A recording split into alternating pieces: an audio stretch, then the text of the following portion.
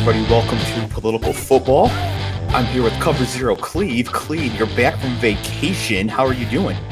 I'm doing all right, man. It's hot.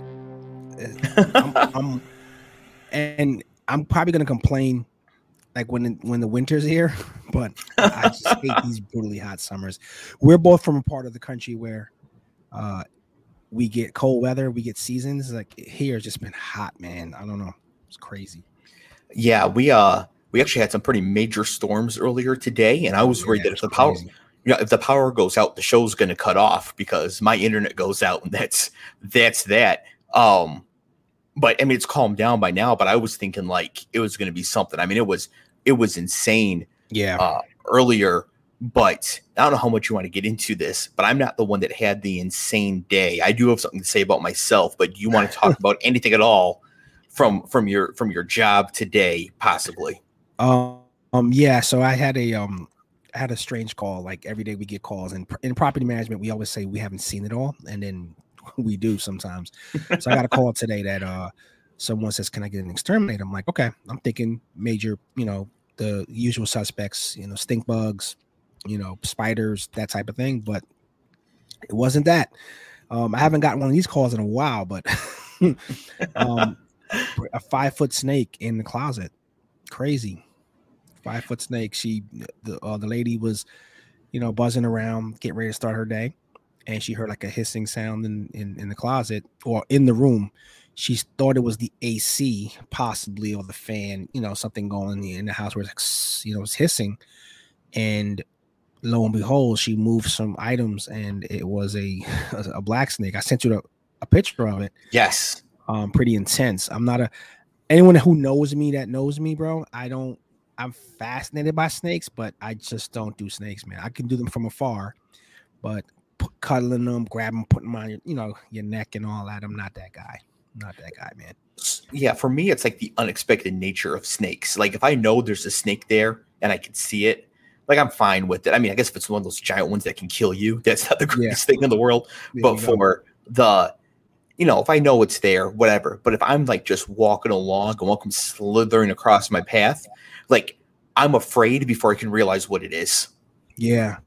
And where I'm from originally, the country that I'm from, we have pythons that and boas that kind of like you can see them around town, like because we have a lot of like these streams and stuff like in the downtown areas, some of the residential areas. So it's not uncommon to like if you see a rustle in the bush, it's not like a rodent, it's most likely a snake killing something. I'm used to kind of that, like when I go home to South America, but in America, I'm kind of like walk the civilized way. I'm like, if you're like in a city, obviously, obviously at some point it used to be woods and then they built something on it. Right. But, it's one of the reasons why I would never visit Australia. My mom just went to Australia like 2 years ago. She's like, she had a great time. And I'm like, I was worried about everything that can kill me. She's like, well, things can kill you in DC. I'm like, I know that, but I just don't want to wake up to a snake in the toilet. I watched too many of those animal rescue shows where they're always taking a big snake out of like a garage or something. I'm like, dude, I can't do this. So I actually had a similar thought about Australia. I want to go to Australia. I want to go to Sydney. I want to go to the Crown Casino in Melbourne. I'd love to play the Aussie Millions. I think it'd be a fantastic time. That's a poker tournament, but like the wildlife there is insane because I'm afraid of some wildlife. I'm not about to put what it is out on the internet because people think they're funny and they're not. But the snakes down there, no thank you. They got animals down there I can't identify. And just like here, you come across a snake. This is Metro DC. We are not in the middle of nowhere. Yeah. We are like 6 miles from the White House. We are not we're in the city. Yeah. And to have something like that is just absolutely insane. So that was kind of your day. My day, my last couple days has been marked by the fact that I have COVID for the first time. Wow. And people were not kidding. This is no joke. I was pretty lucky that my symptoms, my like really bad symptoms, only lasted for about 12 hours. But I have no energy and I can barely think straight. Yeah, it affects people different ways from what I understand, but The fatigue is one that everyone kind of deals with. You know, your body's just tired, and then so you're tired of trying to think through stuff. Like you could imagine how that goes, man. So hoping you're all right. So you said 12 hours and you're past all like the bad shit, you think? Yeah. So there was like a 12-hour stretch where, I mean, I don't want to get too into it, but it was like The Exorcist, Man. right? Like Wow. It was crazy. And then I took one more nap and I woke up and I was just like ravenously hungry. And I was like, but is this real? Like, am I actually hungry, or am I hungry but I can't hold anything down? I was like, let's see a flop. So I was like, how about 5 Eggos to start? Okay. No problem. How about 6 pieces of prosciutto? No problem.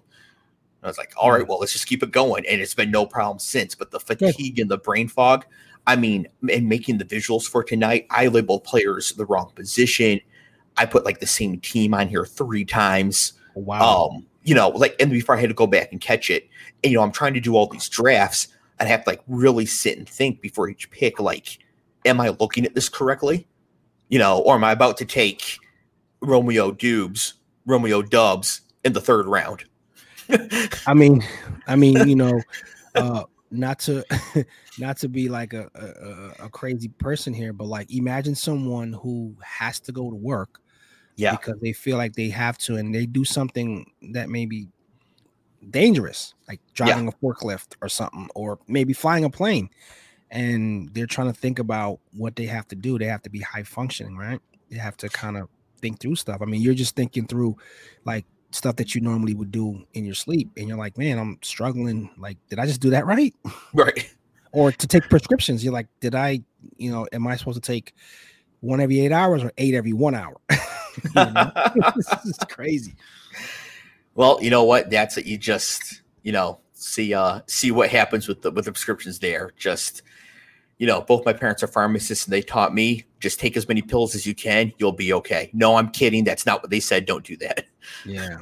Well, I mean, you know, you got a great, you got a great back door there. Like you can, you know, talk through what can help, what holistically can work, what can work from, you know, that's out there. So obviously we've been in COVID now almost 3 years, and I'm assuming that we're still in it to some extent, but you know, I'm glad you were able to just have mild symptoms, because I know a couple of people with this new strain and they're having a really rough time, and they're vaxxed. Yeah. You know, I admittedly I didn't get the booster for obvious reasons, or reasons that I don't want to get into here, but I did get double, you know, I did take my 2 shots initially, and it's been, you know, everyone, I probably had it, I don't even know, but everyone has dealt with something with it. But you know, I'm glad that you're functioning, because again, you know, you told me yesterday, I think, and I'm like, you're able to do the show tonight. It must be okay. I'd have to be unable to stay awake to not do the show. I mean, I'd have to be like really wiped out, and even then I would just turn it on and sit here while you talk about the Jets. Yeah, I'm trying to get into the, you know, this weekend is like the first slate of preseason games. It is. A lot of people aren't a preseason person. I actually am. I like preseason because I like to see what wares are out there, like what the draft picks look like, what guys trying to make a squad look like. I think it's exciting football. I hate the fact that, and I'm putting Jersey on blast, I hate the fact that you guys charge at the Meadowlands, at MetLife, you guys charge what a game would cost for parking, for beer, for everything. And I'm like, you guys kidding? It's a preseason game. It's going to be a series for the starters, or, you know, maybe 2 series or whatever it is. And then, but I'm paying $50 for parking. So I'm paying a full beer. Are you kidding? So I think every team does that. I'm pretty sure the Lions do that as well. Mm-hmm. But so the pandemic actually threw my real job. If the cost of operating the stadium and putting on the event is static, no matter the quality of the game on the field. I understand that. I'm just being kind of like, no, I'm with you. I would still treat it as a loss leader, and I would have the tickets be like $5 each. and like really try to get people in who can't normally come to the games, bring their Yeah. whole families, Yeah. you know, because that's how you get fans, right? You get the kids into the game, you get the kids into the stadium. A 5-year-old doesn't care. I mean, I did when I was 5. I knew the difference between preseason and regular season, but I'm insane. A normal 5-year-old doesn't know the difference between preseason and regular season. They just want to see some football. So like, you know, I would just lower the prices, try to get a full crowd in there, maybe not during the pandemic, but try to get a full crowd in there. Yeah. Lower concessions, lose some of the money up front, whatever. I mean, I think what kind of lends to it too. I mean, I'm only speaking for the Meadowlands or MetLife because I've been there a few dozen times. They treat the atmosphere around football the way so it'll be people out there tailgating at a preseason game. So if they're treating it that way, I see where the stadium's like, well, you know what? We're going to have to clean up all this garbage that's there from the parking.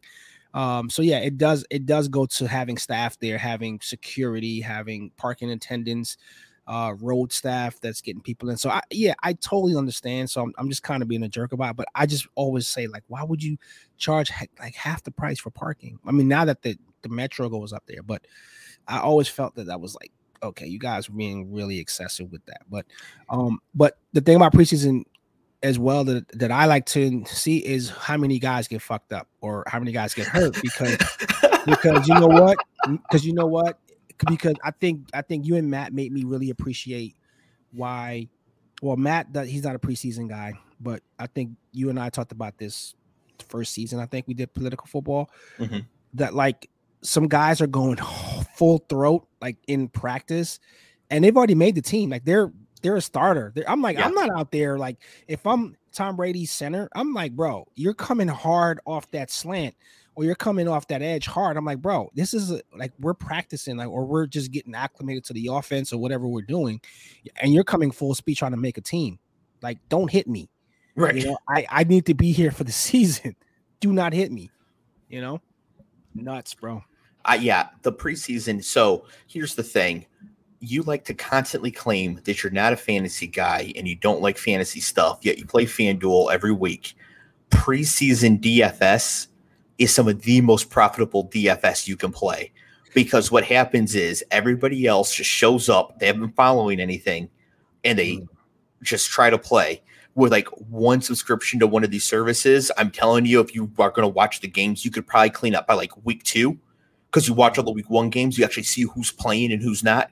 You might actually be able to do a little cleanup there. And so I know you're not a fantasy guy or whatever, but you don't want to let it slide by this possible profitable opportunity for you. Yeah, my brother used to play a unique kind of fantasy thing on Madden.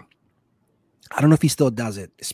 I don't know if I haven't asked him in years, but they used to have a draft, like their fantasy draft, but they're drafting through Madden and then they're playing and they're betting. So I'm not endorsing but they would bet the games as they're playing it.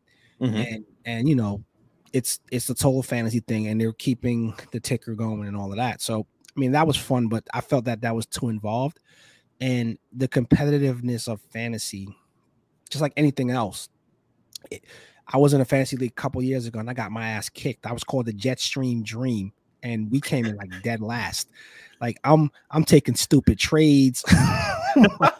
Like someone says, I'll give you like 3 guys with hamstrings and broken ankles for Jonathan Taylor. Okay, good.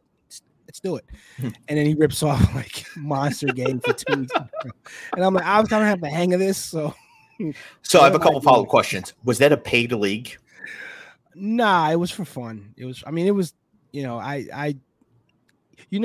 just thought, what year was that? That was 2 years ago. So that was 18. For the pandemic. So 2019. The Chiefs beat the 49ers Super Bowl. Yeah. Okay. So that year, I was looking at teams like, they're not like, I'm looking at guys like, oh, they're not going to have a good year. And then Jonathan Taylor was like a monster. And I was like, what was I thinking that like I can trade this guy away and get like literally a hill of beans for him. So do your people generally know that you're bad at fantasy football? Like your real life friends? So it was a mixed bag. It was people that are like really good at fantasy football and then people that don't know. It's like when you go bowling with someone, with a team of people that half know what they're doing. And then there's one ringer in there who's like a lead guy. And I'm like, really? Why are you here? Because you're killing everybody. And then you got somebody who they gutter ball like everything that they throw. So you kind of feel good about yourself at some point. But I feel like, man, I'm not even a middle of the road guy. But the thing is that I've read up on the nuances of how it's done. But when it gets to trades and who to sit and who to start, that's where I kind of stutter. And it's like, I have this thing. It's like the Candy Crush theory. Like, I don't want to learn how to play it because then it's going to consume my life. Like when people are like, oh, play Candy Crush. And I'm like, fuck you, man. Like, you got me playing this. So I never played Candy Crush. I was an Angry Birds guy. But I felt like do not show me anything that I'm going to get hooked on, because I'm not a ultra competitive person, but I'm competitive enough to like, well, I want to win. And I can get easily caught in a black hole where I'm like, oh my God, I'm spending like 10 hours doing this, and it's crazy. Well, it's interesting you bring that up, because next week you will most likely not be with us, as we'll be starting to stream late, almost 9:30 p.m. Eastern. Scott will be back. He coaches two-a-days. He actually coaches high school football. Really? So yeah, O-line, I believe. Oh, okay. Yep. So wow. That's great. So he'll be joining after two-a-days, and so he and I are actually going to do a 1 or 2 live best ball drafts here on Political Football. And so I want to get some of your thoughts beforehand this week before we jump into that next week. I may surprise you and sit in on it, but like one of the reasons that I don't know what to say, so maybe I need to give it a chance to watch what it is. Because I just, like I said, I know where I falter with it. And it's like, okay, who to start this week? Because you got a guy that's on a hot streak, and then all of a sudden he lays an egg. You're like, really? The week that I fucking start you, like you kill me, versus, I know how to trend him. On FD, I kind of go with a gut feeling. And I'm watching, obviously, from previous weeks. I'm watching, how guys are being used. Like, you made a good point about Justin Jefferson. It's like, if I laid a lot of coin on this guy and I'm like, you guys aren't fucking using him like you're supposed to, like, I'm gonna call a stadium, talk to somebody. There's gonna be a stern letter getting written to somebody. Like, hey, you mean like CD Lamb in the playoffs last year? Yeah, exactly. It's like, what are you doing? What are you doing? Sir, what if I were to tell you that in best ball fantasy football, you never have to set a lineup or make trades or do waivers or do any of it? Once you draft a team, you're done. That's it forever. Oh, you just keep the same. You just keep whoever you got. So if they have a season ender, then what happens? It's 0. Goodbye. Wow. But the upside is you can have a whole bunch of them because you don't have to do all the other stuff. Yeah, I think that's going to work. But you're right, though. You might end up like this year. I'm doing about 500, 600 drafts in the off season. You might look at one of them, and next year you're doing 1,200, 1,500. Yeah. See, I don't. And then I'm going. My wife is going to be killing me and you. It's like, why did you turn them on to that? But like I said, I'm a man of very little vices. But again, like if I get into something that I think it's worth it, I'm gonna give a lot of time to it, and I just don't want to have to quantify like, oh my God, I'm giving a lot of time to this. See, I'm a gamer, and I have to watch how much I play, because it's my detox, it's my de-stressor. But then it's like, yo, I've been playing for 4 hours. Like, I could have been doing something a lot more productive than playing video games for 4 hours, Yeah, but you don't need to be doing stuff productive. I mean, it's okay to just relax and chill and whatever. You don't have to be on the grind all the time. You're out here fighting snakes like Steve Irwin. Like, you could take some time to play some video games. Well, the thing is, how I grew up, my dad used to always say, like, if I had a test and I fucked around and failed it, or I got like a grade that I wasn't, that I didn't want or whatever. He's like, well, I saw you all weekend and you're doing whatever. Like, you did this, you did that, you did this. One of those things that you were doing, you could have been studying. Like, he always make me think, like, if I always felt guilty about having free time. I'm like, whoa, I have 3 hours. And then I'm like, what did I forget to do? There's something I did not do. And then lo and behold, sometimes it's like, yo, oh shit, I was supposed to be somewhere, or I was supposed to go here. Cause I don't live by a calendar. Even at work, certain things are, if there's preloaded, I'm good, but I don't just keep loading up my calendar with stuff, like I kind of like happen to be places on my leisure. So Like things I know I have to be there for, I'm there, but it's like, yo, I hate living by my last assignment that I had. My calendar looked like a bowl of Fruit Loops because everything was color coded. Every time I would open that spreadsheet, I'm like, holy shit, I'm on like 6 calls this week, and 3 of them I'm leading, and 2 of them I have no reason to be on this call, and it's just like ridiculously stupid, man. So, yeah. Speaking of ridiculously stupid, let's talk about the Jets. We're gonna get into the season previews here for the Eastern divisions. Figured we'd start with the AFC East. Let me go ahead and pull this up here. So, Cleve, I don't know if you saw last week, but I made a little visual for the people watching live on YouTube. By the way, if you're listening to the podcast feed, this is going to be live on YouTube. We live stream every single week. So I'm going to pull up this visual here. Last week I had the visual. I had the logos for all the teams. And so I decided to do something similar this week, logo, some information, that sort of thing. So let me go ahead and get this pulled up here. Once I win 2 million playing fantasy, I'll hire a producer for the show. But in the meantime, I got to do it at the same time that I'm hosting. So here we go. Sweet deal. Okay. And there we go. There's the logo for the Jets. Man. Is that like flowers for our burial in pink? No. So actually, I did not make this. Shout out to Jake. Listens to the show sometimes. He's the one that put this Jets logo together. It's pretty legit, man.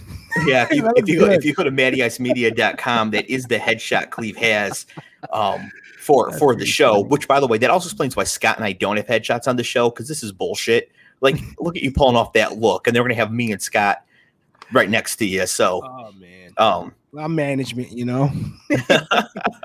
So there's the Jets logo. So last year the Jets go 4-13, 4th place in the AFC East. The Vegas win total this year 5.5, but Cleve, you predicted 7 wins for your Jets this year. You're actually optimistic versus Las Vegas. Yeah, a little bit. I mean, Zachy's tried some seasoned stuff, some seasoned cougar. So we'll see how he do. But again, see, Mekhi, this is the second year Mekhi's out. Yep. And it's the other knee. So and he's a 2020 draft pick, right? Yeah. So it's safe to say, man, this might not work out for him. Yeah, the Jets. I don't know how that works out when you're 2 years into your career and you've played you've missed an entire season twice. Yeah. I mean, that's gonna be rough, especially when it's 2 knee injuries for offensive linemen. Yep. That is really rough. So, I got some of the offseason stuff here. First thing, we have the Jets have 3 first-round picks, which we'll get into because we got the draft board beneath this. Zach Wilson entering the second year. Now, you are optimistic on the Jets, but pessimistic on Zach Wilson. Yeah. So how do you reconcile all those two things? How does Zach Wilson win 7 games this year for the Jets, but not also make a huge improvement from his first year? Well, he's not the only one out there, so I'm hoping that the defense steps up. We kind of establish some kind of running game. And Zachy kind of just game manages. I don't believe he's a starting quarterback in this league. I'm not convinced yet, but it would be unfair to give anyone their second year on a job that tough to say, hey, you know what, you're shit, you can't do this or whatever it is. So I'm not rooting against the guy, but I'm not convinced yet that he's our guy. Same with like Darnold. I didn't think that it was a good pick for us. You had talked to me pretty much on and offline last year about the Zach Wilson pick. But again, I just kind of saw some things last year that didn't sit well with me, especially when old man River came in. Well, not Rivers, but old man came in, ran the same offense, and then you had another guy come in, run the same offense, and had production. And I'm like, okay, maybe this is some rookie shit, or he just really doesn't understand to play up in this system, whatever system that we have going. His name isn't some other guy. His name is White Mike. White Mike. The statue's still being built, man. Just to feed on it right now. Just to feed on it. So the thing is that I think Zach Wilson probably sucks. I mean, That is the most likely outcome. But if you had asked me about Josh Allen going into year 2, I would have said Josh Allen probably sucks. I mean, quarterbacks really continue to get better up until about the age of 30. Mm-hmm. So when they're 22, 23, they can still have a long way to go. So while I think it is most likely that Zach Wilson is just ass, that he's got a chance. Like, there are outcomes here where he makes a big improvement, and then he is the quarterback they need going forward. And I think that head coach Max Salad really wants to figure that out. If we take a look at their draft board here. So I put the draft board together. So first thing you notice, they had 3 first-round picks this year. Mm-hmm. They had the 4th overall pick, Sauce Gardner, the corner out of Cincinnati. The 10th overall pick, Garrett Wilson, wide receiver of Ohio State. And at 26, Jermaine Johnson, the pass rusher out of Florida State, who some people, Scott included, thought they might take at number 10. So in their mind, they got 3 top 10 picks on their board in one draft class. Now, as a Jets fan, what do you think about this draft? I thought it was a pretty decent draft. Actually, I think I met Jeremy Rucker a couple weeks ago. All right, yeah. Mr. Fancy Pants. Yeah, that thing I went to. That Matt and I went to. I felt good about this draft this year. Last year, I didn't feel so good about it. I remember, we talked about it, but I just want to see Zach really step up. Obviously. It's year 2. So I think if we don't have a good year with him this year, then we're looking for a quarterback in 23, 24. We're looking for a quarterback. So I think that's absolutely correct. And they gave him every opportunity to be able to do it. Now, with Becton being out for the year, that does. Yeah. I mean, that's not good. It definitely puts the fire, turns the fire up a little bit. But again, it kind of and I wanted to get your take on this, as I know we're talking AFC East tonight. But if I'm Lamar, I'm not going into camp without a contract. Like back then, obviously, probably had something set up. But then again, this is his other knee now, and he's out for another year. So was that what is it, 18 games essentially? So yeah. So he missed the entire last year. Yeah, he's going to be out 2 years in a row. Yeah, 2 years in a row, and he's the 2020 draft pick. Like, I mean, I can't foresee injuries, but I'm like, man, if you're hanging your hat on this stuff, the preseason is rough, man. It's it's one of those things. But the players that they have Elijah Moore, who was a hit last year. Yeah. Remember, I was a huge fan of the draft pick last year. Yep. They have Corey Davis. They drafted Garrett Wilson this year, and Garrett Wilson is a Jalen Waddle, CeeDee Lamb level wide receiver prospect. I mean, he is a top prospect. And as a fan of Michigan, I'm happy he is no longer at Ohio State. But here's the thing, you got to have someone throwing the ball to them. You got to have that other talent. Like these guys, if these guys' numbers are really, really not up to snuff, it's not really on them. It could be on either the play calling or the usage or target share, or quarterback sucks. All right. Yeah, no, for sure. But, and then you add in Breece Hall, the running back, first running back off the board as well here out of Iowa State.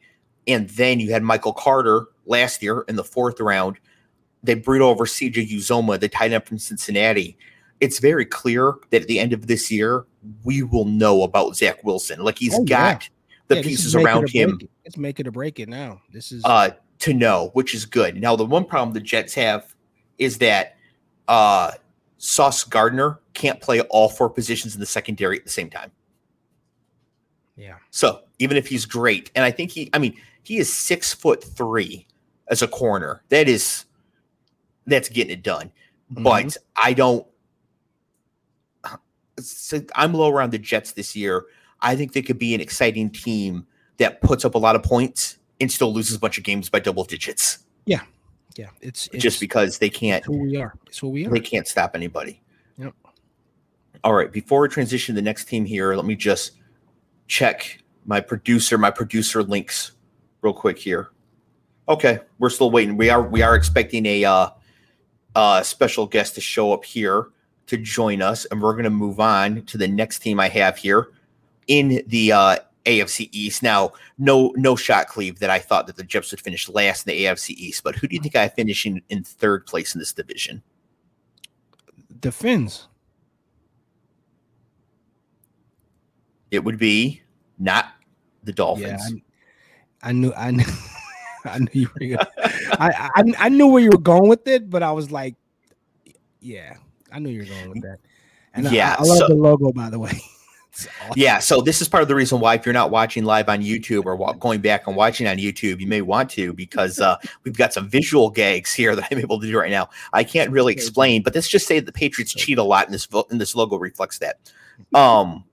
So last year they go 10-7, second place in the AFC East, and somehow made the playoffs. I mean, that's really good for Mac Jones's first year, right? Yeah, I mean, we'll see if he has a sophomore slump. Yeah, I mean, I'm not high on them. Yeah, you see, man, I have them at 6 games. So yeah, we've got the Vegas win total 8.5. You've got them at 6. So a lot of people, Mac Jones was the best quarterback out of the rookie draft class last year, but now you think they're going to take a step back. Care to explain why? I just think he had a very good rookie campaign. I think he, grasping the offense, but in your second line here, Joe Judge. yeah. That's gonna. So you're saying replacing Josh McDaniels as offensive coordinator with Joe Judge is a bad idea? It's like someone giving me a PB&J, which I love PB&Js, and then you're taking all of the fucking jelly off and just give me peanut butter on my sandwich, which I don't mind. I don't mind that, but this is all peanut butter now. No. That's an improvement. Jelly is trash. Jelly is trash. Oh man, yeah. So just a plain peanut butter sandwich is extremely dry, kind of like how I expect Joe Judge's play calling to be. So this analogy may hold up, but I mean, Joe Judge was a special teams coach, and then goes to the Giants where he's a failure, and now he comes back to the Patriots as the offensive coordinator. This could go south real fast. They have Ramondre Stevenson. They have Damian Harris in the backfield. Mac Jones did look, pretty good, but I just don't see how this team can take a step forward in a tougher division and with literally nobody coaching the offense. Because if it's not Joe Judge, it's going to be Matt Patricia. Yeah, and we're actually lockstep with your analysis there, because that is damning. Like, Josh McDaniels leaves the building, and that's who you bring in. That's the guy you bring in. Are you kidding? That's why you see seriously. It's like that's the guy you bring in, right? Exactly. With a second year quarterback that's still learning the NFL. Yeah, and then I have the other note on here that they lost all-pro defensive back J.C. Jackson to the Chargers in free agency. Last year they got by, really being able to run the ball a ton and play good defense. Without J.C. Jackson, the good defense is going to be harder. Not impossible, but harder when you lose an all-pro corner like that. They may end up in a situation where they have to lean on the offense a bit more. Quick, name their wide receivers. If you give me 3 names, I'm going to ask you what I always ask you, if there's a real people. Okay, well, we're out here. We are just slandering the New England Patriots, right? Oh, we had false alarm. So, but yeah, we're out here slandering the New England Patriots. I have a feeling our special guest is about to show up here and try to defend their honor. In the meantime, these are the wide receivers for the New England Patriots. Are you ready? Yes. They are Cordell Flott, Zion McCollum, and Tyquan Thornton. Wow, those sound like made up names, man. Those are all real names, but only one of them is a wide receiver, and that's Tyquan Thornton. The other 2 are defensive backs on other teams. The point is that nobody knows who the wide receivers on this team are. They have Kendrick Bourne. They have Nelson Aguilar. Oh, Mike Aguilar. They have, what's his face? Jacoby Myers is still there. But you see what I mean? They don't really have like Jonnu Smith is still there at tight end, Hunter Henry. Like, it's not like it's terrible. They did bring in Devontae Parker from Miami, but he didn't do much in Miami. I just don't see. It's like the Steelers last year. I don't see how they got better moving forward. Mm. Let's see. The other thing about the New England Patriots here as we scroll down. Give me 1 second here. Again, man, I cannot wait to be rich and hire a producer. Okay. Is their draft board. The one thing they did do is add a ton of players. The bad news is I don't think the players are that great. So if you'll recall during the draft, when they took Cole Strange in the first round, 29th overall, the Rams coaching staff was being interviewed live, like by local media, and they actually laughed at the pick when it was made. Wow. Right. So, you know what? Here comes our special guest. Talk about the Patriots. Here he is. Hello, sir. How are you doing? Oh, we have no audio. We have no audio. That might be me. Cannot wait. Hey, it's showing he's muted. President of the network, your mic isn't connected according to the software here. We're seeing that you're muted. Man, our big reveal. I mean, everybody can see you, so it's not a secret anymore to the people on YouTube that president of Matty Ice Media, Matty Ice himself, is trying to join us to defend his Patriots. But the thing is, he knows they're so bad, he can't even get his mic working. There he is. Oh, there he is. Okay, here he is. He's had enough. He's had enough of the slander. Matty Ice of Matty Ice Media. Welcome to Political Football, your old stopping grounds. How are you doing? I'm good. Do you want to hear a confession on my part? Yes. Yeah, I have heard 0 seconds of this thread, so I have no fucking clue what you guys have been talking about. So whatever slander it is that you're talking about, I have been unaware because there is a little Ice downstairs who needed my attention, and he is president of the Matty Ice fan club. So No worries. Well, I will TLDR. The Patriots overachieved last year and did nothing this year to make themselves any better. How do you care to respond? I don't disagree. Actually, all right. I don't disagree. I mean, if this team were coached by anybody but Bill Belichick, they would be a 6-win team. Last year, they would have been a 6-win team. I think they get a pass because they have an all-time great head coach as their head coach, who obviously has a ton of experience. And they had a staff last year, which included an offensive coordinator, Josh McDaniels, who is no longer with the team. So bringing a rookie quarterback, moving on from Tom Brady, technically moving on from Cam Newton, and it's a huge change. And I think that they spent a bunch out in free agency, which obviously was historic, especially for them, but in the league in general. And they made a lot of things work. I think what we saw, though, is that compared to the cream of the crop in the AFC, they are far and away nowhere close to those teams. And your offseason is meant to see how you are compared to all of your competitors, right? And they didn't really do anything to make themselves better than or even close to being as good as the Bills. So if they're not as good as the Bills, they're not going to be as good as a lot of the other teams which played competitively against the Bills and or beat the Bills. And that includes basically now the entire AFC West. And possibly the Dolphins. I mean, I have a few thoughts on that too, but I saw the Patriots last year as overachieving. I did say in my preview last year, though, that if everything went right, they could be a 10-win team, which they were a 10-win team. So, and everything went right. Exactly. Yeah. So this year they get Mac Jones, who I think Mac Jones deserves some credit for taking his off-season regimen a little bit more seriously. And clearly he came in looking at like he's in good shape. So that part of it is at least coming to fruition, but that doesn't translate to results. I mean, a lot of guys look great coming into camp. They should look great coming into camp. And he looks great. The things that worry me, they obviously didn't do a whole lot to bolster the offense around him. So they're not really going to be able to ask him to do a whole lot more because their weapons really haven't improved. So in my mind, he's going to have to do a lot of the growing this season with the same cast of characters. And so he is going to have to be the one to elevate the talent around him. And I think that's going to be a huge ask, especially in that division and especially with the schedule. I think they have like the 16th strength of schedule, but obviously we know that that doesn't mean anything because that's going off last year's results. We don't know how good or bad these teams are going to be. So that is what it is. But I think the thing that worries me the most is we have Joe Judge and Matt Patricia on the same staff being given responsibilities that they couldn't handle in other places. And now they're going to be given that responsibility for the Patriots. But I will say this, though, if there's anything to be said about Belichick and his coaching tree, they don't do well away from the nest, but they do great when they're with him. So, you know, McDaniels took that head coaching job. Things happened. He ends up coming back and he has a great second run with the Pats winning some Super Bowls, right? So he's getting another shot in Vegas, and we'll see how that works out.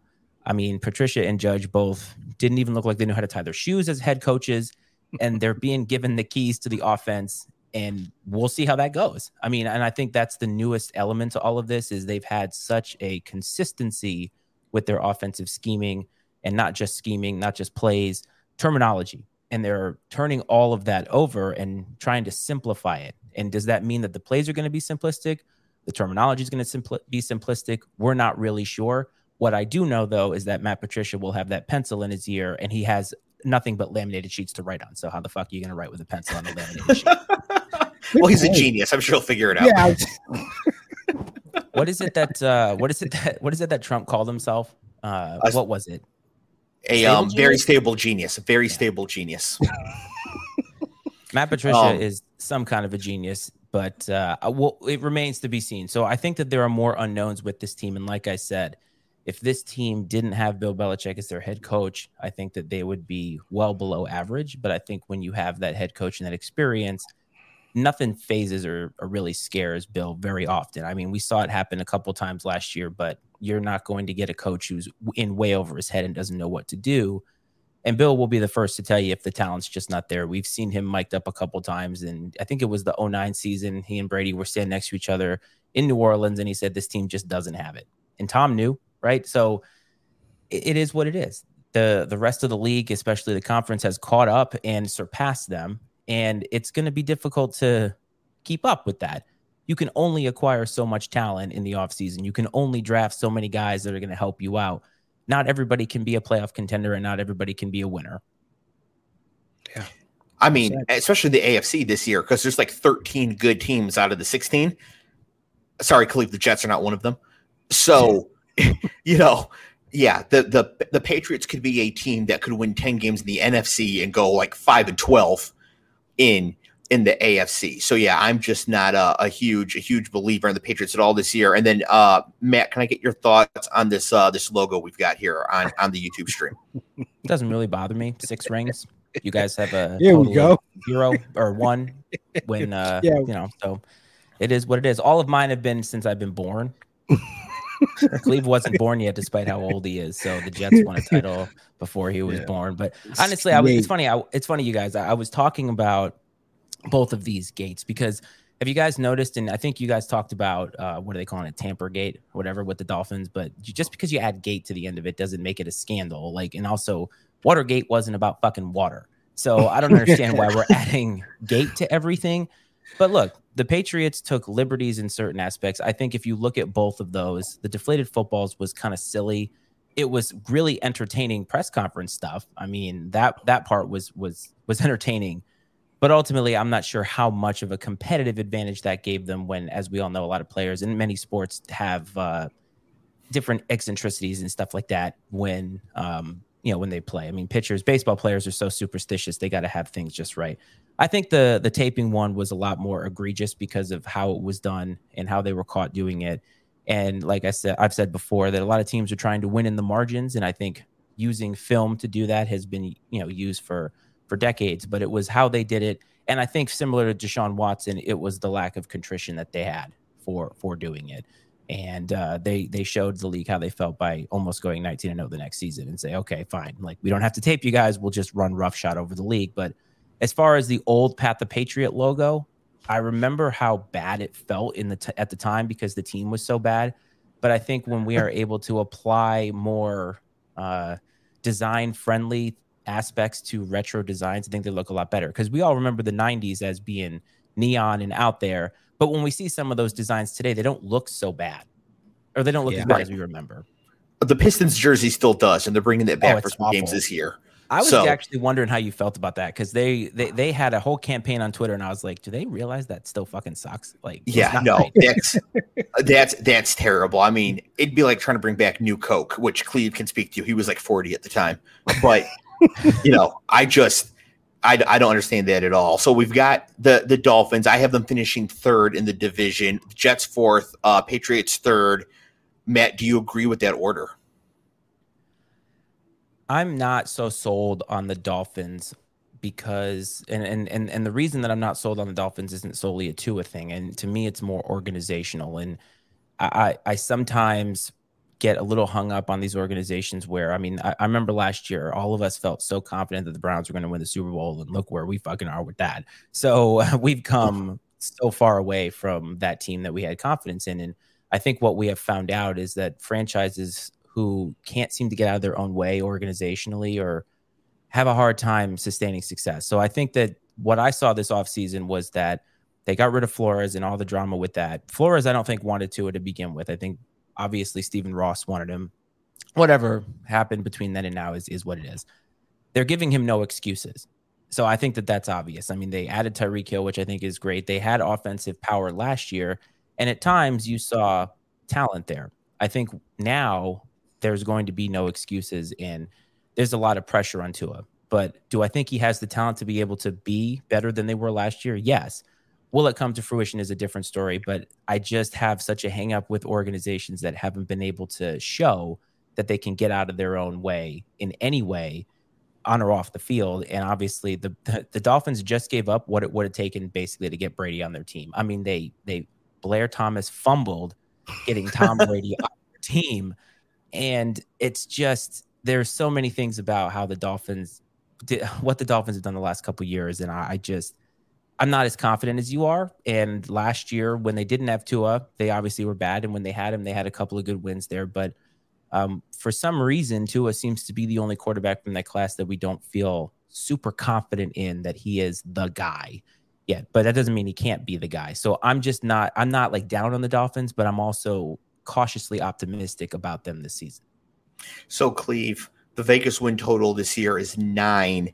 Your win total prediction last week, 2 weeks ago, when you did not know the Vegas win totals, by the way, for new listeners, you did not know what they were. You just went blind.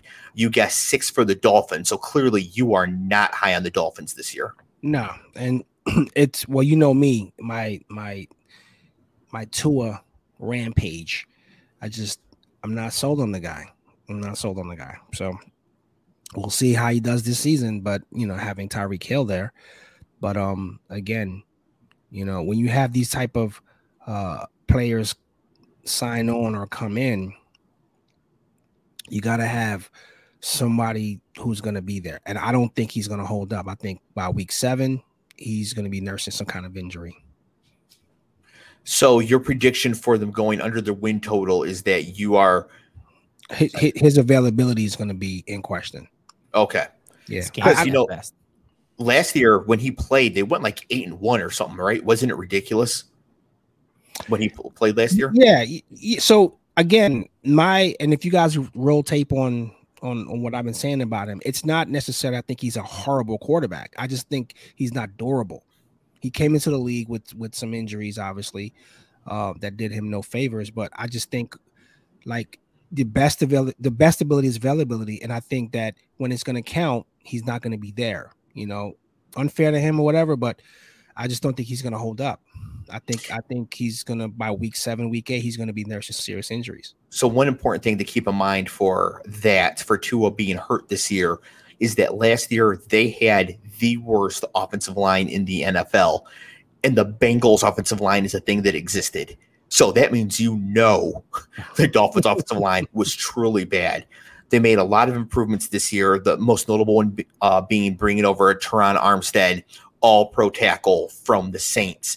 Do you think, Cleve, that the improvement in the offensive line mitigates some of that injury risk because he's not going to get sacked 4,000 times a game now? Yeah, no. That's what quarterbacks need. They need time in the pocket. They need time to have the play develop.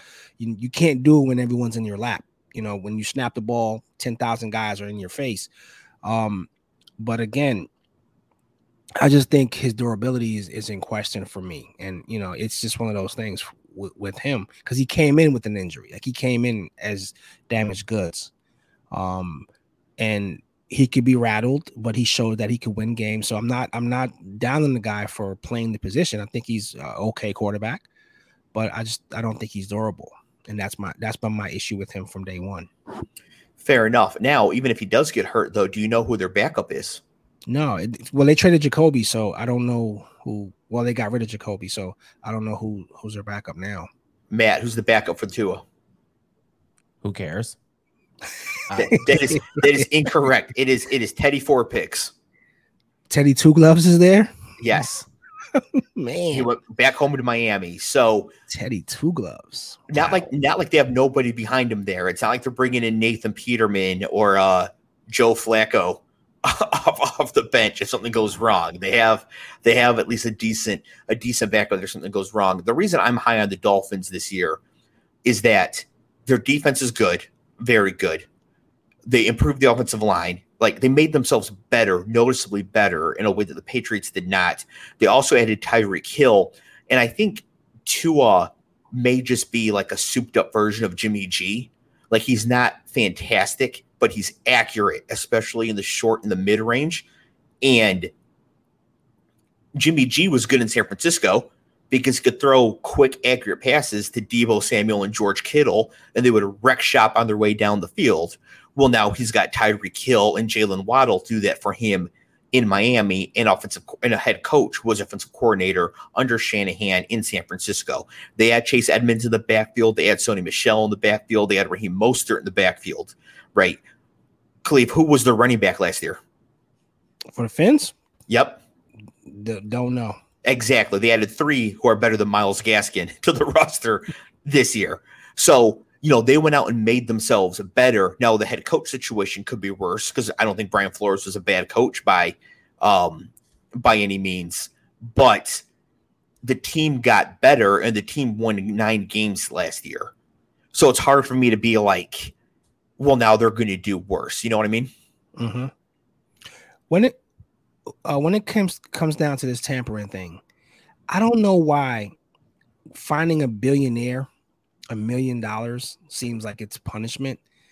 The draft picks, yeah, that can hurt depending on how strong that draft is. But I never understood finding these guys that kind of money when that's walk around money for some of these guys. It doesn't make any sense to me. Even some of like the fines for players for various things, I think it's just so they can say they did something. Yeah. Symbolic. Yeah, that's all. And I don't think the owners would agree to have fines of $150 million. that might actually sting them. Like, I think they might be like, oh no, we're going to get a new commissioner. Well, tampering happens all the time. It's like holding in football. It happens on every down. Tampering. I mean, a guy gets together in the off season to do something. They meet up with somebody. There's some talks at dinner or whatever. Hey, you know what? It'd be great for you to come down and play with us. I never try. I have a trainer that you can come in the offseason and train with me, and we'll get together, to do some reps. That's tampering. These guys are friends, and they're getting together on some field somewhere, and they're running routes. They're running the route tree, and I'm like, now he's gonna say, you know what? I hooked up with this guy in the offseason, and looked great. We should, make a go for him.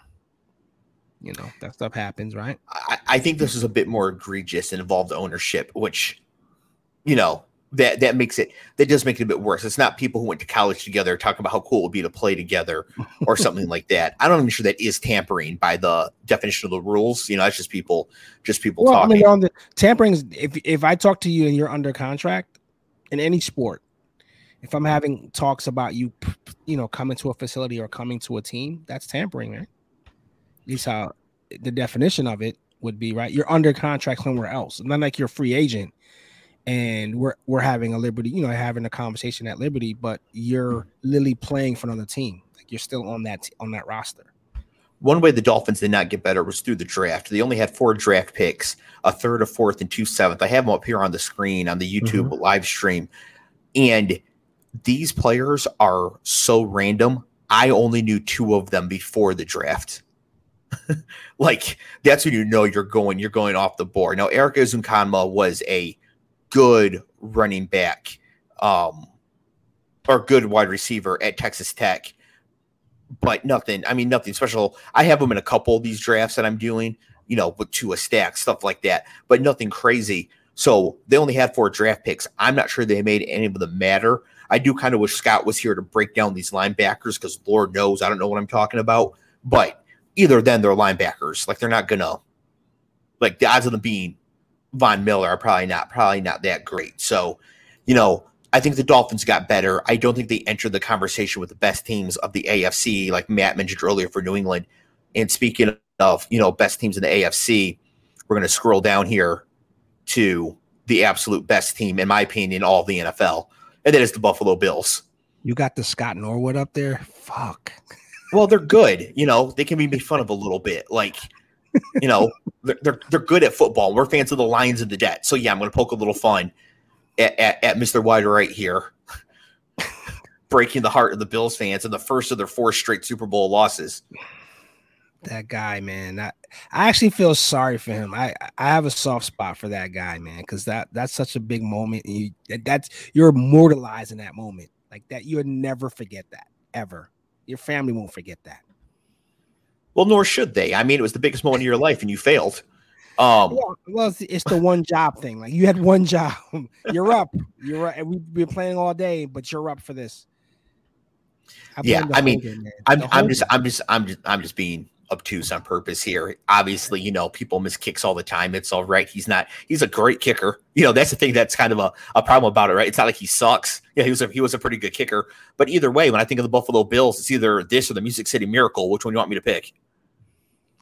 This hurts more, and I'm not even a fan of this team. This is brutal.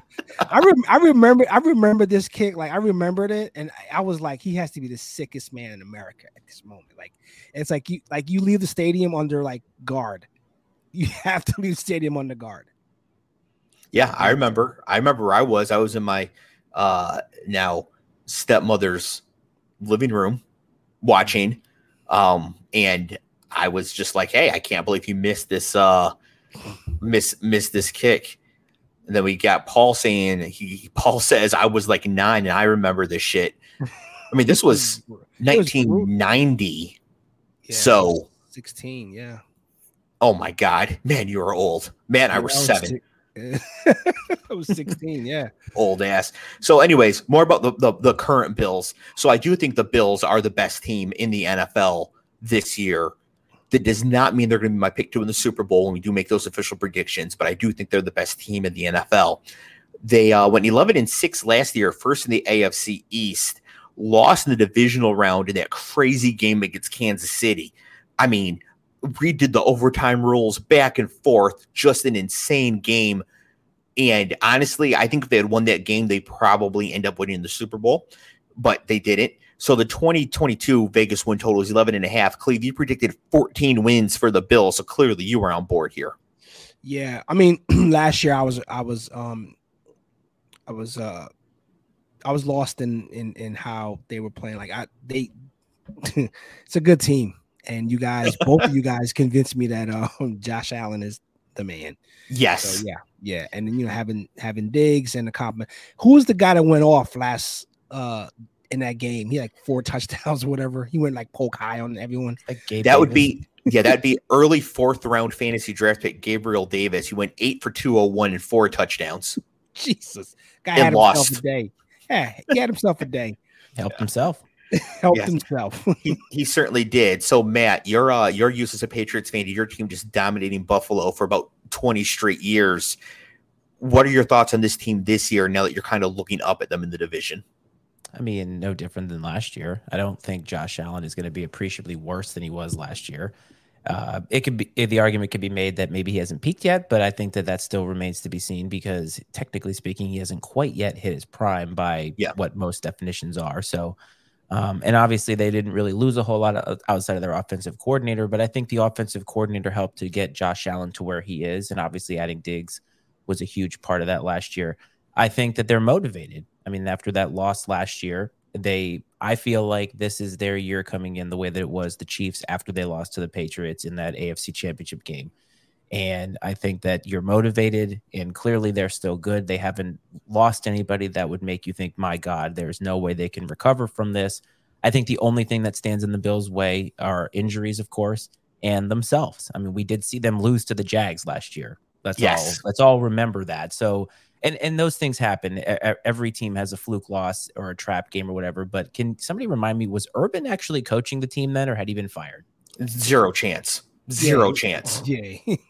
Because and somebody in the comment section, please look that up, because if they lost to the Urban Meyer Jaguars, I'm gone. I'm just done. Like I don't want to remember that as that being that way. But honestly, I think the Bills, I mean, again, the rest of the AFC got really, really good, but they were already here, right? So everybody else is kind of catching up to them, and it's going to be a matter of matchup, whoever they get. And we're speculating now. We don't know how these teams are going to play out. I mean, for all that we know, the AFC West could lay a total egg, right? Like, we don't know that, but there's a lot of potential in the AFC out there. So it's going to be a tough road to get to the Super Bowl, but I think that they are a great football team. Yeah, no, I completely agree. I think that this team is very complete. They did lose Levi Wallace in free agency, the corner, to Pittsburgh, but they also signed Von Miller as a pass rusher, which should really help their defense, which is good anyways. And they get Tre'Davious White back. He tore his ACL in the middle of the season last year and probably could have helped a bit in the shootout against Kansas City. So getting that all-pro corner back onto the squad as well, when I already thought they were the best team at the end of the season last year, I just think this is the most complete team. And to me, this does kind of feel like a year, just like you said, Matt, where they're motivated, they're talented. It's all kind of coming together for this to be like, this is it. Like, here they come. So, and Von Miller, was trying to recruit OBJ via Instagram. So let's all keep an eye out on that. Wow. Yeah, the thing is, I don't think there's space for him there. I think I don't that think so either, but let's just keep an eye out, because when one veteran player wants a guy on the team and guy goes down in the middle of the season, right? Well, all of a sudden you have some leverage there. You might have a space. Yep. I think it's worth noting, to be honest. Like, maybe it doesn't happen now, and maybe OBJ comes back and comes for a team. I mean, if you think about it, he comes back and gets some rest from that injury last year. He comes back fresh and he gets on a playoff contender. You know, it could be the Rams, but you never know at this point. So I think it's always interesting to watch things like that, because Von Miller, I think by most accounts, is a pretty respected guy around the league, and he's going to be a locker room guy with Buffalo, which only makes them better. And I thought that was very, very interesting. Yeah, they have no depth at outside receiver. So if something happened to Davis or Diggs, you're right, OBJ is actually a very strong possibility for them. Now I think about it a little bit more. Right now, it wouldn't make sense, but there's so many paths to that making sense. I can see why Von Miller is out there. Go ahead, Cleve. I have to sharpen my pencil here, because I didn't know that Ken Dorsey was their OC. So that might shave off 2 games. Well, that's okay. You're more of a Rutgers fan, so it would make sense you don't keep up with Ken Dorsey. Wait. So can you guys just catch me up on what we missed? Did you talk about the Giants yet? No, NFC East is next. Yeah. And you guys, have you talked about the Panthers yet? Yes, last week. Ben McAdoo is their offensive coordinator. Like, what the fuck? I learned that this morning, and I was like, wait a minute, hold on. Like, that can't be right. Because go ahead. So Ben McAdoo, I always thought was an absolute failure as the Giants coach, because he failed as the Giants coach. But it has been reported that he pounded the table to jettison Eli and then trade up for Patrick Mahomes, and nobody else in the building would listen to him. And I'm like, that's pretty sharp. Like, there's a chance that he actually isn't that terrible, and everybody else around him at the Giants are morons. And then they hired Joe Judge, so maybe. Like, yeah, I remember that, because I always say this too. The hardest thing to do is to get rid of the aging quarterback, like knowing when to pull the trigger to get rid of him before he's washed. And Eli had kind of gotten to that point, and I really do believe that Ben McAdoo wanted to get him. Remember, they were going to bench him. There was that whole thing about his streak being over, and they were going to start. Archie made a call, man. I know, but do you remember who they were going to start for him? Cleve? Geno. Yeah. I was gonna say historic streak ended by Geno Smith, who, as we said last year, is inevitable. And then they reversed on it. And I think, is he? Yeah, but didn't Eli not start one game, and then he came back and started the rest of the season, and everybody was like, what the fuck was that? And Ben McAdoo took the fall for it. I mean, there's a lot of other things, but I remember him for that, and I remember him for the Le Batard show saying that he looked like divorce. And he still does, by the way. McAdoo. Yeah, I think there's a chance that Ben McAdoo is a better coach than he had the opportunity to demonstrate, just because he wanted to trade up and take Mahomes. I mean, specifically Mahomes. The Bears traded up and took Trubisky in the same draft. Like, specifically named Mahomes as the person that he wanted. And they were like, no, we got to ride with Eli for one more year. Man, the Giants. Anyways, we're about to get to them. To wrap up the Bills here, we do have their draft board here. So a couple of these players, I know a couple of these players pretty well. So the first is Kaiir Elam, the cornerback out of Florida. They took 23rd overall. This is a top cornerback prospect. He was a top prospect out of high school, played well at Florida, coming through the NFL, like just checks all the boxes. Immediate replacement for Levi Wallace. I mean, they were like, that's the hole in the team. Get in there and go play. And that was a great pick for them. And I believe they traded up for him. I mean, they must have. They weren't picking 23rd, right? They made the divisional round. James Cook out of Florida or out of Georgia, running back, split time with Zeus White at Georgia. So his production profile is not the greatest. Great receiving back, younger brother of Dalvin. Very athletic. Yeah, Dalvin's younger brother. And the Bills have been trying to get a pass catching back for a long time. In fact, they had J.D. McKissick from the Commanders signed, and then he decided to return to Washington. And I'm like, bro, you realize one team is the Washington Commanders, the other's the Buffalo Bills, right? But same money. And he decided to go back to Washington. So, Khalil Shakir is currently the backup outside wide receiver. If something happens to Diggs or Davis, it's probably Shakir out of Boise State that's coming in, which makes the OBJ thing better. And then Matt Araiza is the punter out of San Diego State, affectionately known as Punt God. He is the best punting prospect, I think, probably since Ray Guy. Wow. Maybe Shane Leckler. I mean, he is really highly thought of. So just another thing, right? You have the best team of football adds a elite special teams player, so that's good. Don't think about the rest of the guys. Matt, while you got you here, Luke Tenuta, Virginia Tech offensive tackle. Know anything about him? Nope. All right, excellent. Moving right along. We're moving on to the NFC East, but first, Matty Ice, I noticed your shirt there. Yeah. Can you tell us about your shirt? What you got on? I mean, nobody can really see it. I'm not going to dick around with the camera, but it's the first ever Matty Ice Media Network t-shirt. So I actually happened to put it on today, and it's just a random thing. You asked me to come on and talk about the Pats, and you're lucky that I was free because usually I'm not. So this is actually a lot of fun. But we actually started making some shirts and stuff, and I got one for Cleve, and I made some stickers. I had some samples made because anybody who has a show or has ever made merch, that shit is expensive. So I'm not out here buying 100 shirts for 10 people to buy. Like, that shit ain't happening. So I decided to make one, and I was very happy with it. And so I'm kind of taking orders for people at cost of what I get it for. We're not trying to make a profit, but anybody wants a network t-shirt, some stickers, we might do some keychains. We're trying to get into the little merch thing that's kind of a, I don't want to say free advertising, but I know a lot of people support, especially this show. You guys have a bunch of people show up every week live. And, it's nice to be able to support in one way or another. It's funny. I've been talking with a lot of people in podcasting Twitter lately about what listeners expect from podcasters. And it's not just podcasters, but content creators. And we are expected to perform for free, right? We're expected to do a lot of things and make our content. And when we ask for anything, it's seen as, well, why would you? Like, I deserve this. And there's some merit to that, but I think also showing support in one way or another. And if that's through wearing a t-shirt, having a sticker, like, I have it all over the place because obviously I'm living the brand. But I have a friend who actually played quarterback at NC A&T. It was Adon Hall. So shout out to Adon. He's not listening, but I will let him know. And he's a good friend of mine and a good friend of our family. And he has a clothing brand. And he told me once, if I don't believe in my brand, who will? And so I kind of try to embody that. So that's why I'm wearing the shirt. I don't wear the shit all over the place, but you just happened to catch me on the very first time I wore the shirt.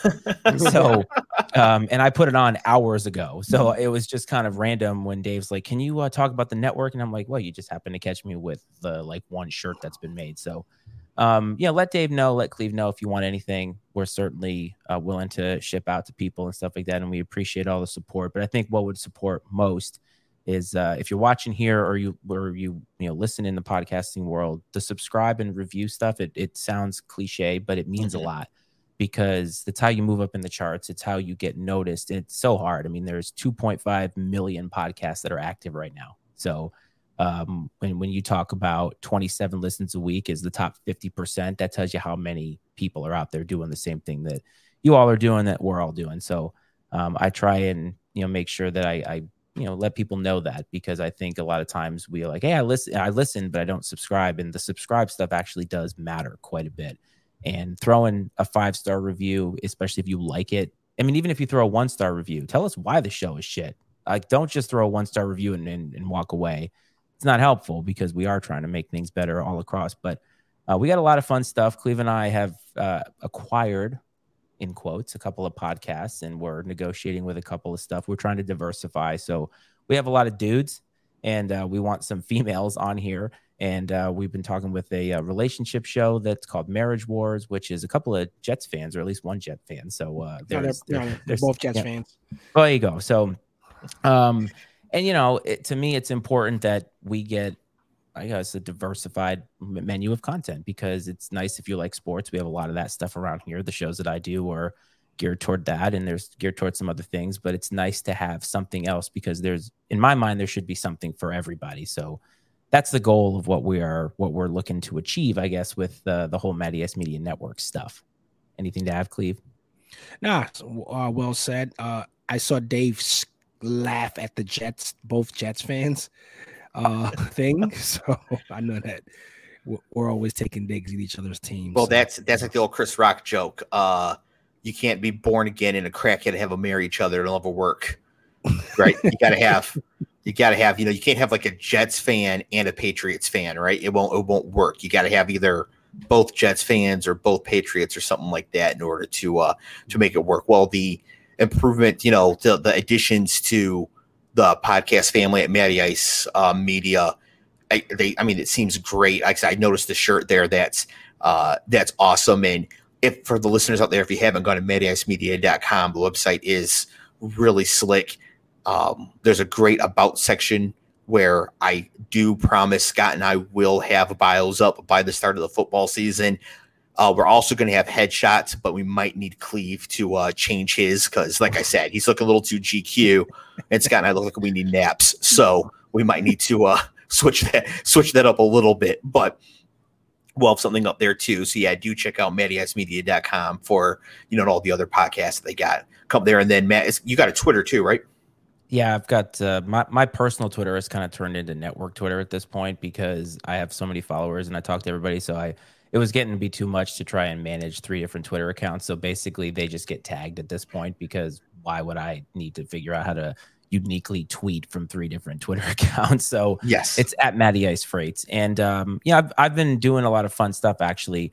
Dave, you'll be interested. I did an episode of my sports show, Drippin' Sports, last night with a guy who I met in the podcasting world. He's from the Pub Time podcast, and they live out in Illinois. So they're kind of Big Ten country. And we did an entire realignment in the NCAA, where each of us came up with 4 conferences of 16 teams, basically. And, where would we put teams? Would we switch teams? And it was fun. So it's been fun to, I've been off this show for a while, but I've been spending my time meeting with other people all across the country in the podcasting space, and being on other shows. And being a guest is a lot more fun than being a host sometimes, because you get to show up and do all the fun stuff without any of the work. So, oh, you mean you didn't have to prep all the visuals here and go through and put together the draft boards and everything? No, but I will tell you, I'm going to be, there's a podcast that I'm friends with. It's called Happy Hour Podcast. Now there's 1,000 of them called Happy Hour, but they are attempting to break the world record for longest podcast episode.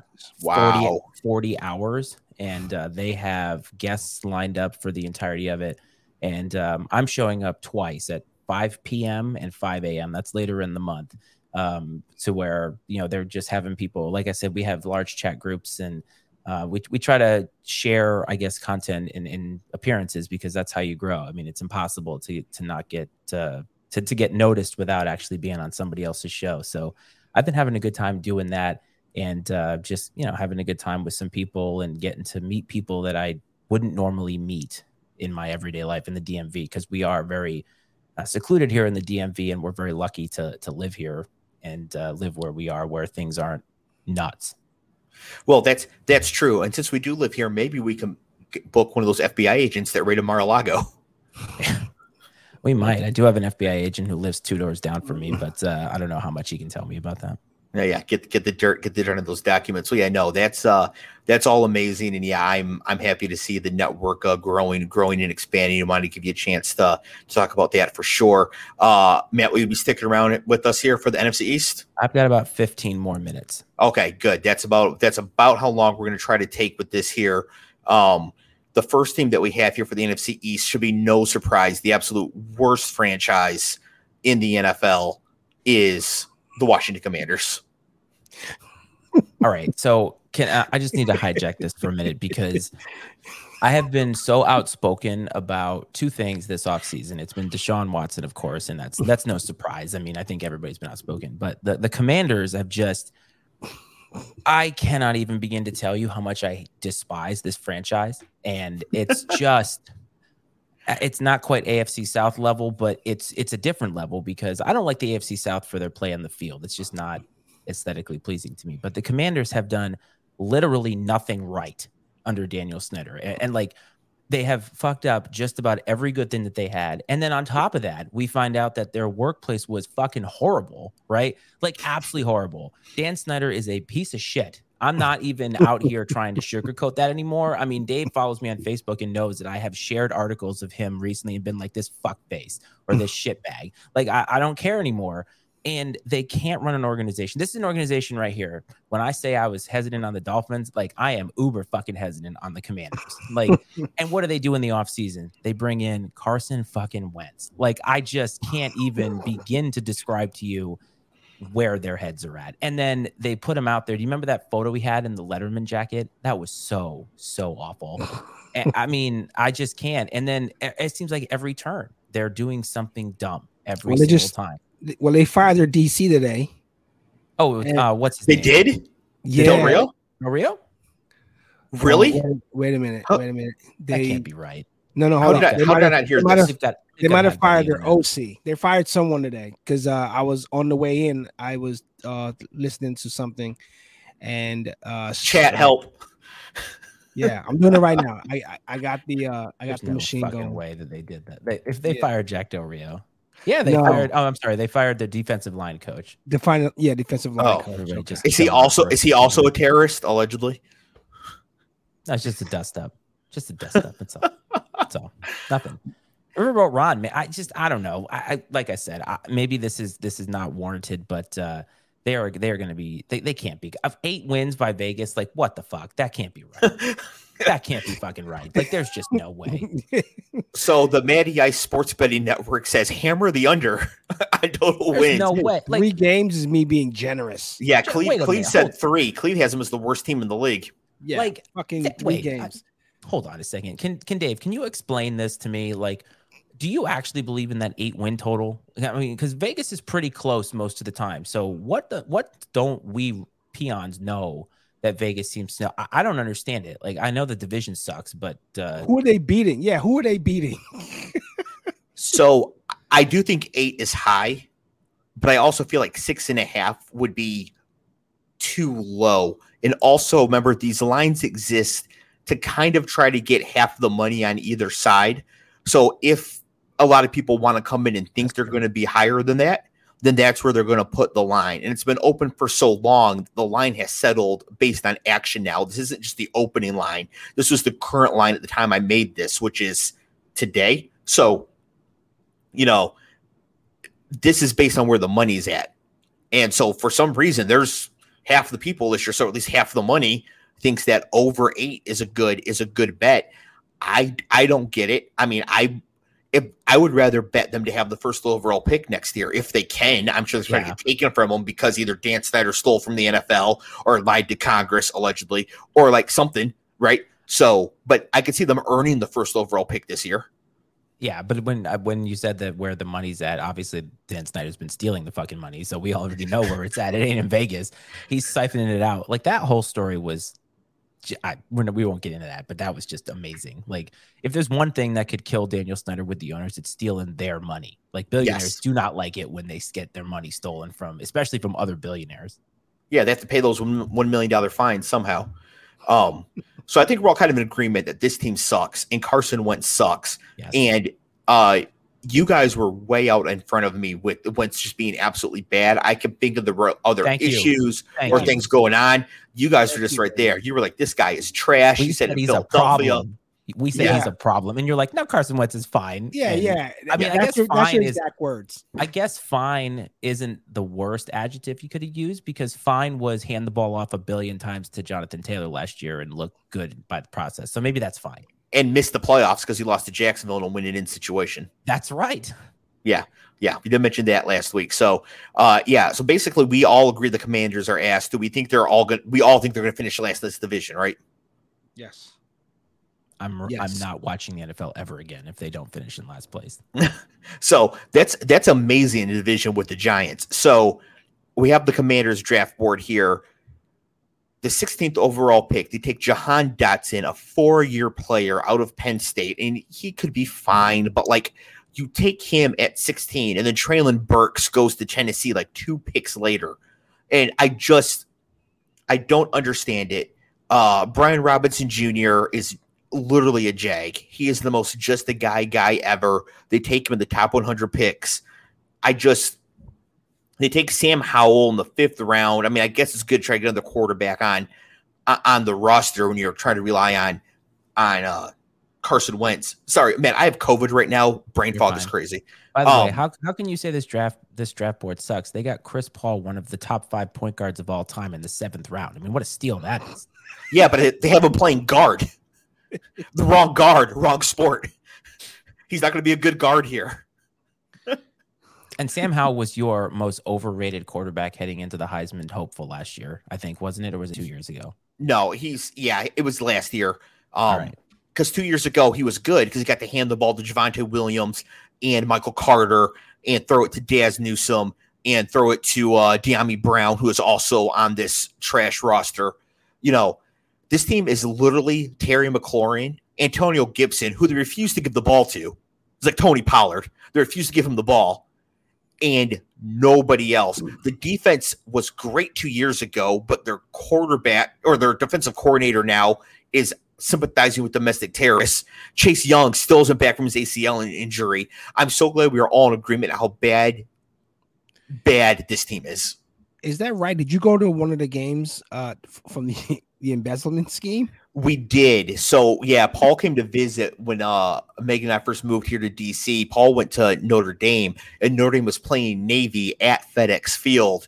And when the story broke, it turned out that was one of the games where our ticket money didn't get split up with the NFL, but Dan Snyder just took it, just stole it from the other guys. I'm all for stealing from Jerry Jones. But not like directly, not like seriously. You know what I mean? I mean, like you could take his salt so he came on his breakfast sandwiches. I don't mean like you could steal millions of dollars from him in ticket revenue. Now I've got Dave tiptoeing around Cowboy Stadium trying to steal shit from Jerry's office. Yeah. Quick aside, y'all watch Hard Knocks last night? No, I didn't catch it, man. Nah, you should. It's the Lions. And not just because of the Lions, it was actually a lot better than the Cowboys. It was a lot better. Not as good. No offense, not as good as it used to be, but the last two were Cowboys and Colts. Like you can't get much worse than that. Like the bar has been set as low as it could possibly be. Yeah, it was. I mean, it was pretty good. Aiden Hutchinson sang as the rookie. It was actually pretty decent. Not the singing. The singing was atrocious, but like the scene was pretty good. Focuses on Dan Campbell a lot. He is as insane as the quotes would imply. This dude actually probably does bite kneecaps. So it's worth checking out. It's not as good as Ocho Cinco getting fired on television, but it was still pretty good and worth watching. Speaking of being pretty good and worth watching this year, the third place team in this division I have is the New York Giants. So, so Cleve, you can see I've got their new head coach here. all decked out, ready to go for the audio listeners. The Giants don't ever go black, buddy. They don't ever in their entire existence. So I have a logo of Brian Flores wearing the Giants hoodie with the Giants logo next to him as the team logo. So last year they go 4-13, fourth in the NFC East. The Vegas win total this year is 7. So Vegas right now thinks they'll be worse than the Commanders. And man, if there's one time to arbitrage Las Vegas, this is it. I would be shocked if, barring some sort of catastrophic injury to an important player, the Giants finish worse than the Commanders. Cleve has them only winning 4 games this year, so at least has them better than the Commanders, but not much. So they fired GM Dave Gettleman. I think he retired and took a different position. I was going to say he retired, folks. Let's make sure we get that right for Gettleman. Yes. But yeah, he retired and took another position within the company. Yeah. Right. They fired head coach Joe Judge. They fired offensive coordinator the Clapper. They hired Brian Flores as head coach. Just kidding. They interviewed Flores as a token and got the absolute ever-living fuck suit out of them by Flores instead. And then they hired head coach Brian Daboll, which actually is not a bad hire. And finally, Saquon is healthy. So there's our offseason for the Giants. And what an offseason it was. Holy crap. But at the end of it, I think they made some serious improvements. Can we all just remember that Jason Garrett got fired last year and Freddie Kitchens called plays for the Giants after that? Like, can we all remember that happened? That was a thing that happened in 2021. I mean, you couldn't make that up. But this was one of the strangest off seasons I've ever seen. But at the same time, I'm not sure what is all that different quite yet. You know what I mean? Because they're getting away from the Gettleman stuff and Joe Judge and all that. And I think Daboll is going to be a fine coach. He obviously comes with a good pedigree coming from Buffalo. But I don't know. It's almost like taking over players that you didn't have. And I struggle to think that they're going to be appreciably better than they have been. And if anything, we'll tell you the first thing that came out of Giants in midseason form was Danny Dimes throwing a pass like 5 yards out of bounds away from the receiver. So, I mean, they're looking great so far. So here's the thing. Brian Daboll is a very good offensive coordinator, as he showed in Buffalo. And he was offensive coordinator for all of Josh Allen's tenure so far. So he was the one who developed Josh Allen. I'm not saying he's going to develop Dimes into that. I don't think Daniel Jones will be the quarterback of this team next season. But that doesn't mean that he is not going to have a good bounce back year and be able to move on like a Mariota type this offseason. And the other thing, too, is that this offense is not devoid of talent. They have Saquon Barkley, Kenny Galladay, Lord help me, Kadarius Toney, right? I mean, they are not without talent to get the ball to. What they didn't have before was any sort of competent coaching, at least not on the offensive side. I mean, none whatsoever. And their offensive line was terrible. It's still not great, but they've made some solid improvements there. I can really see this team winning 9-10 games this year. What? I can. I mean, the Vegas win total is 7. That's not insane, right? You have them at 4, right? It would be an insane prediction for you. Floor. But I could see them winning 9 or 10 games this year if the 2 teams above them that I have above them aren't as good. They sweep the Commanders. You know, they could win a couple shootout games. I don't think that it's then impossible. Now, Paul here says future Lions quarterback Daniel Jones, and sir, you shut your mouth. We won't have that kind of talk around here. The thing about Daniel Jones, though, is Cleve and I were actually just talking about this morning, and he does have athletic ability. But I think one thing that really holds him back, and I harp on this, is his turnover problems and not just interceptions. He still can't hold on to the damn ball. I do not understand how a guy fumbles as often as he does. And turnovers, no matter how they come, whether it's misreading defenses or just straight up dropping the ball. And I think it was in 2020, the Giants had a guy who fumbled the ball without getting hit. Like, he just literally dropped the ball. And, you know, so I think that Danny Dimes is a guy who, again, he unfortunately got drafted so far out of where he should have been drafted. And the expectations were completely unrealistic for him. And they had nothing throughout most of the tenure there. Terrible coaching, terrible scheming, everything. And so it is possible, but I think if he doesn't figure out how to cut down on turnovers somehow, then I think he's limited to where he can take them. But you're right, he does have a lot of weapons, and I mean, this is his last year here, so he's got no excuses, and there's not, unless they win the Super Bowl, like, they're not bringing him back. No. And one other thing that he actually does well in the limited chances he's had to actually do it because of offensive line play and just awful play calling, he actually throws an accurate deep ball. Oh, he does. Yeah, that's what I mean. He has talent. I mean, it's Yeah. not as if he's, like you said, he himself is not devoid of talent. He Yes. just wasn't 5th or 6th overall pick, which is why all of us looked at the draft board like, what? Gettleman Yes. got his guy. He was super happy with it, though. Exactly. But they also added some talent in the draft. So you see 5th overall, Kayvon Thibodeau, the edge rusher out of Oregon, and 7th overall, Evan Neal, the tackle at Alabama. Now, Neal can play every position on the line. He's going to play tackle because now they pair him with Andrew Thomas that they got last year or the year before as an offensive lineman in the top 10. And they have a couple decent tackles. The interior of the line is not great, but it's not awful anymore either. So they got that going for them. Cleve, Wan'Dale Robinson is shorter than me and weighs 70 pounds less than I do. What are his chances he's not going to get hurt? What's his I mean, you're playing in the league with the likes of an Aaron Donald. Right. Yes. That's a car collision. Yes. Wan'Dale Robinson, very skilled, but has that going for him. The rest of this team, the rest of this draft, I don't think is that great. Daniel Bellinger is actually already, he hasn't been named the starting tight end for them yet, but he's going to be super athletic kid out of San Diego State. So I think that ended up being a good draft pick for them. The rest of these guys, I can't tell you much about. Again, we need Scott to really break it down. I do know as a Michigan fan, Micah McFadden, the linebacker at Indiana, they took in the 5th round, was at least good in college. I don't know why he didn't get drafted higher. Maybe he didn't test well, or he's slow, or he's only good in like some scheme they ran. I don't know defensive play well enough to know, but I know that, when scouting Indiana, who Michigan plays every single year, I was always like, oh, this kid is pretty good. So they at least have that going for them. So what team do I have as the second place team in this division, Cleve? As the second place? Mm-hmm. It's got to be Cowboys or Eagles. Yeah, no, I'm looking at Jalen and I'm thinking, do I believe in him this year? I'm gonna go Eagles. That's right. I have the Philadelphia Eagles as the second place team in the division. So there's the Eagles logo. So I have the Eagles as the second place team in the division. However, this was a very close decision. Extremely close decision. I think the Eagles are very good, and I may have just put a bet on the Eagles to win the Super Bowl.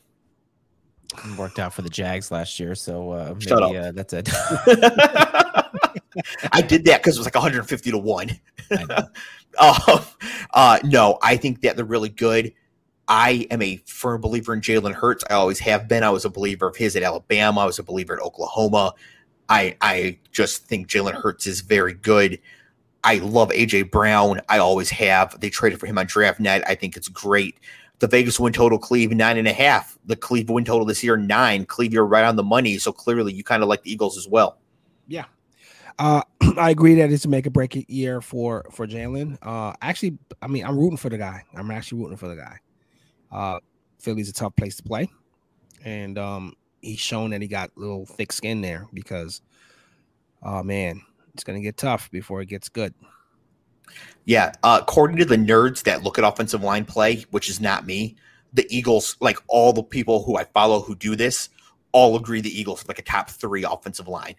So I don't know enough to know, but the folks that do know are all in agreement that the Eagles have a great offensive line. So they got that. They could rush the ball great last year. They've got Hurts. They added Devontae Smith last year. They've got Dallas Goedert at tight end. They added A.J. Brown on the outside. They no longer need to play Jalen Reagor ever again. Quez Watkins can do that. The defense, they added Jordan Davis in the draft, who I believe at the combine came in at 11 foot tall, 9,000 pounds, ran a 4.3, something like that. It was something absurd. So they add him. They add a couple linebackers as well. I'm not sold on the coach, but I'm still not sold on the Bengals coach, and they made the Super Bowl. So I think this team, like if it clicks for them at the end of the year, they're 14-3. I'm not going to be shocked. Matt, thoughts, Matty Ice? 14 wins would shock me, but 9-10 wins probably wouldn't. And it's funny how many quarterbacks seem to be in a make or break year this year. Yeah, that's just the way it works, right? Yeah, that is the way it works. But speaking of quarterbacks who are not a make or break year, we have the team that I predicted to win the NFC East, and that would be the Dallas Cowboys. Is that the barn? It is the barn. It is the infamous Mike McCarthy barn, and you know what? The barn's not going to do it for him because here's my prediction: if the Cowboys do not win the Super Bowl this year, he is getting fired and replaced by Sean Payton. They could even go to the Super Bowl. If they don't win, he's getting fired and replaced by Sean Payton. That's my bold prediction. Is there a scenario where he doesn't last the season? There would be if the Commanders weren't just absolute trash. All right, but I'm just curious because I cannot believe that he's still the head coach of that team. I mean, how many times last season? I mean, we should roll tape on that. How many times did we point out that Mike McCarthy was the biggest detriment to their success last year? So the first video, I believe, on this YouTube channel is from the show last year, the divisional show, where, as I wrote here, lost the divisional round to San Francisco due to a called QB draw with like 10 seconds left and no timeouts. Yep. And the title episode is like Dave hates the Cowboys, and every time I see that, I just get mad all over again. CeeDee Lamb had 1 catch and 3 targets in this game that they barely lost. I don't know what they studied in the barn, but throw the ball to CeeDee Lamb. I mean, Cleve, that seems pretty obvious, right? Yeah. But when a ref has to tell you in a spot you want to call a timeout here, that's damning. That's damning. He's like, "You sure, coach? You sure? It's timeout. It's a timeout scenario right here. You call a timeout right now." What are the chances that that McCarthy stops using the fullback and starts giving the ball to Pollard? So let me see. I have a note here that I made for this. Give me 1 second here. I wrote Pollard remains better than Zeke. I mean, there is no doubt that he's better. Now, the Cowboys can get out of Zeke's contract after this year if they want to. I think it's an $11 million dead cap hit if they cut him after the season, which stings, but is not the end of the world. The problem is that Pollard is in the last year of his contract. So if they feed Zeke and they don't give the ball to Pollard and they don't know about Pollard, do they let him walk too? Do they pay him without seeing him? The thing is, this is a really talented team run by not very talented people. Jerry Jones is not a talented man. Mike McCarthy is not a talented coach. But they have a bunch of talented players. Dak is great. CeeDee Lamb is great. Tony Pollard is great. Zeke was good and is still going to score like 12 touchdowns this year, falling in the end zone. This team scored more points than any other team in the league last year. And Mike McCarthy was the coach. What if they had hired the Chargers coach? Anthony Lynn? They'd have been throwing a lot of goal line fades. And this would have thrown it to CeeDee Lamb. I didn't take fades now to CeeDee Lamb 4 targets in 1 game. Cleve, I want you to pencil this in. Next year's draft, when the Cowboys draft a running back in the first round because both of those guys walk, and Dave has a heart attack on live television. There's a scenario where the Cowboys are picking in the high 20s. The scenario comes up, and they do get like Bijan Robinson, first running back off the board from the University of Texas.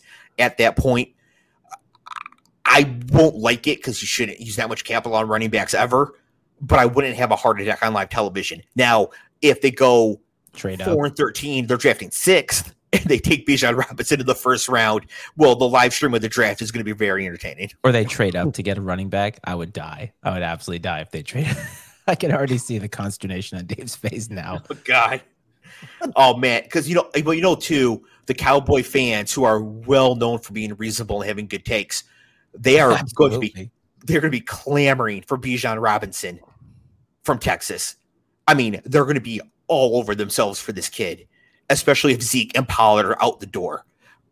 Oh, man. Oh, Matt, you just spoke this into existence. You're like a Death Eater. I don't like this. This is something to look forward to at the draft next year. Yeah, that is. Oh man, that could really happen. So I'm having a nightmare. The Cowboys, I think, are the class of this division, barring again injuries to some key players. But there's no way that Mike McCarthy doesn't hold them back from winning the Super Bowl, right? I mean, the AFC is so good that he's going to have to outcoach some other talented guys with a lot of talent on other teams. Yeah, but it's the NFL. Any team can win 1 game 1 time. Yeah, but he has to win a succession of really hard games to get up to that. They couldn't even beat Jimmy G last year. Yeah. Does he, though? I mean, does he really? In the NFC, Maybe. I mean, we don't know. I mean, we the talked about playoffs are this- tough regardless. Yeah, we talked about the South last week, and it's the Bucks and then a bunch of trash. I think the Saints will be okay, but that should not be hard for Dallas. Dallas should get their first game at home. They might not have home field advantage, but they should get the first game at home. Then they got the Packers with Aaron Rodgers throwing the ball to Romeo Doubs and I don't know, Cleve. I mean, are you next up on the depth chart for the Packers? Who knows? The West is going to be tough, so they have to beat a tough team out of the NFC West. Maybe have the Packers come to them and then beat whatever team out of the AFC. It's going to be easier than whoever out of the AFC is. Can we talk about the possibility of Mike McCarthy beating Aaron Rodgers in Lambeau to make a Super Bowl while Aaron Rodgers is high on mushrooms or whatever it is that he's been taking in the offseason? Like, imagine Mike McCarthy getting the last laugh because Aaron Rodgers, I mean, he's got to have a couple years left, maybe. I mean, I don't know how much his heart is in it at this point, but if McCarthy beats Aaron Rodgers to make the Super Bowl, that's just crazy. Because remember, Aaron Rodgers lit a torch under him, and rightfully so in a lot of ways, but you're right. There are not a lot of possibilities where Dallas wouldn't be probably favored in that conference.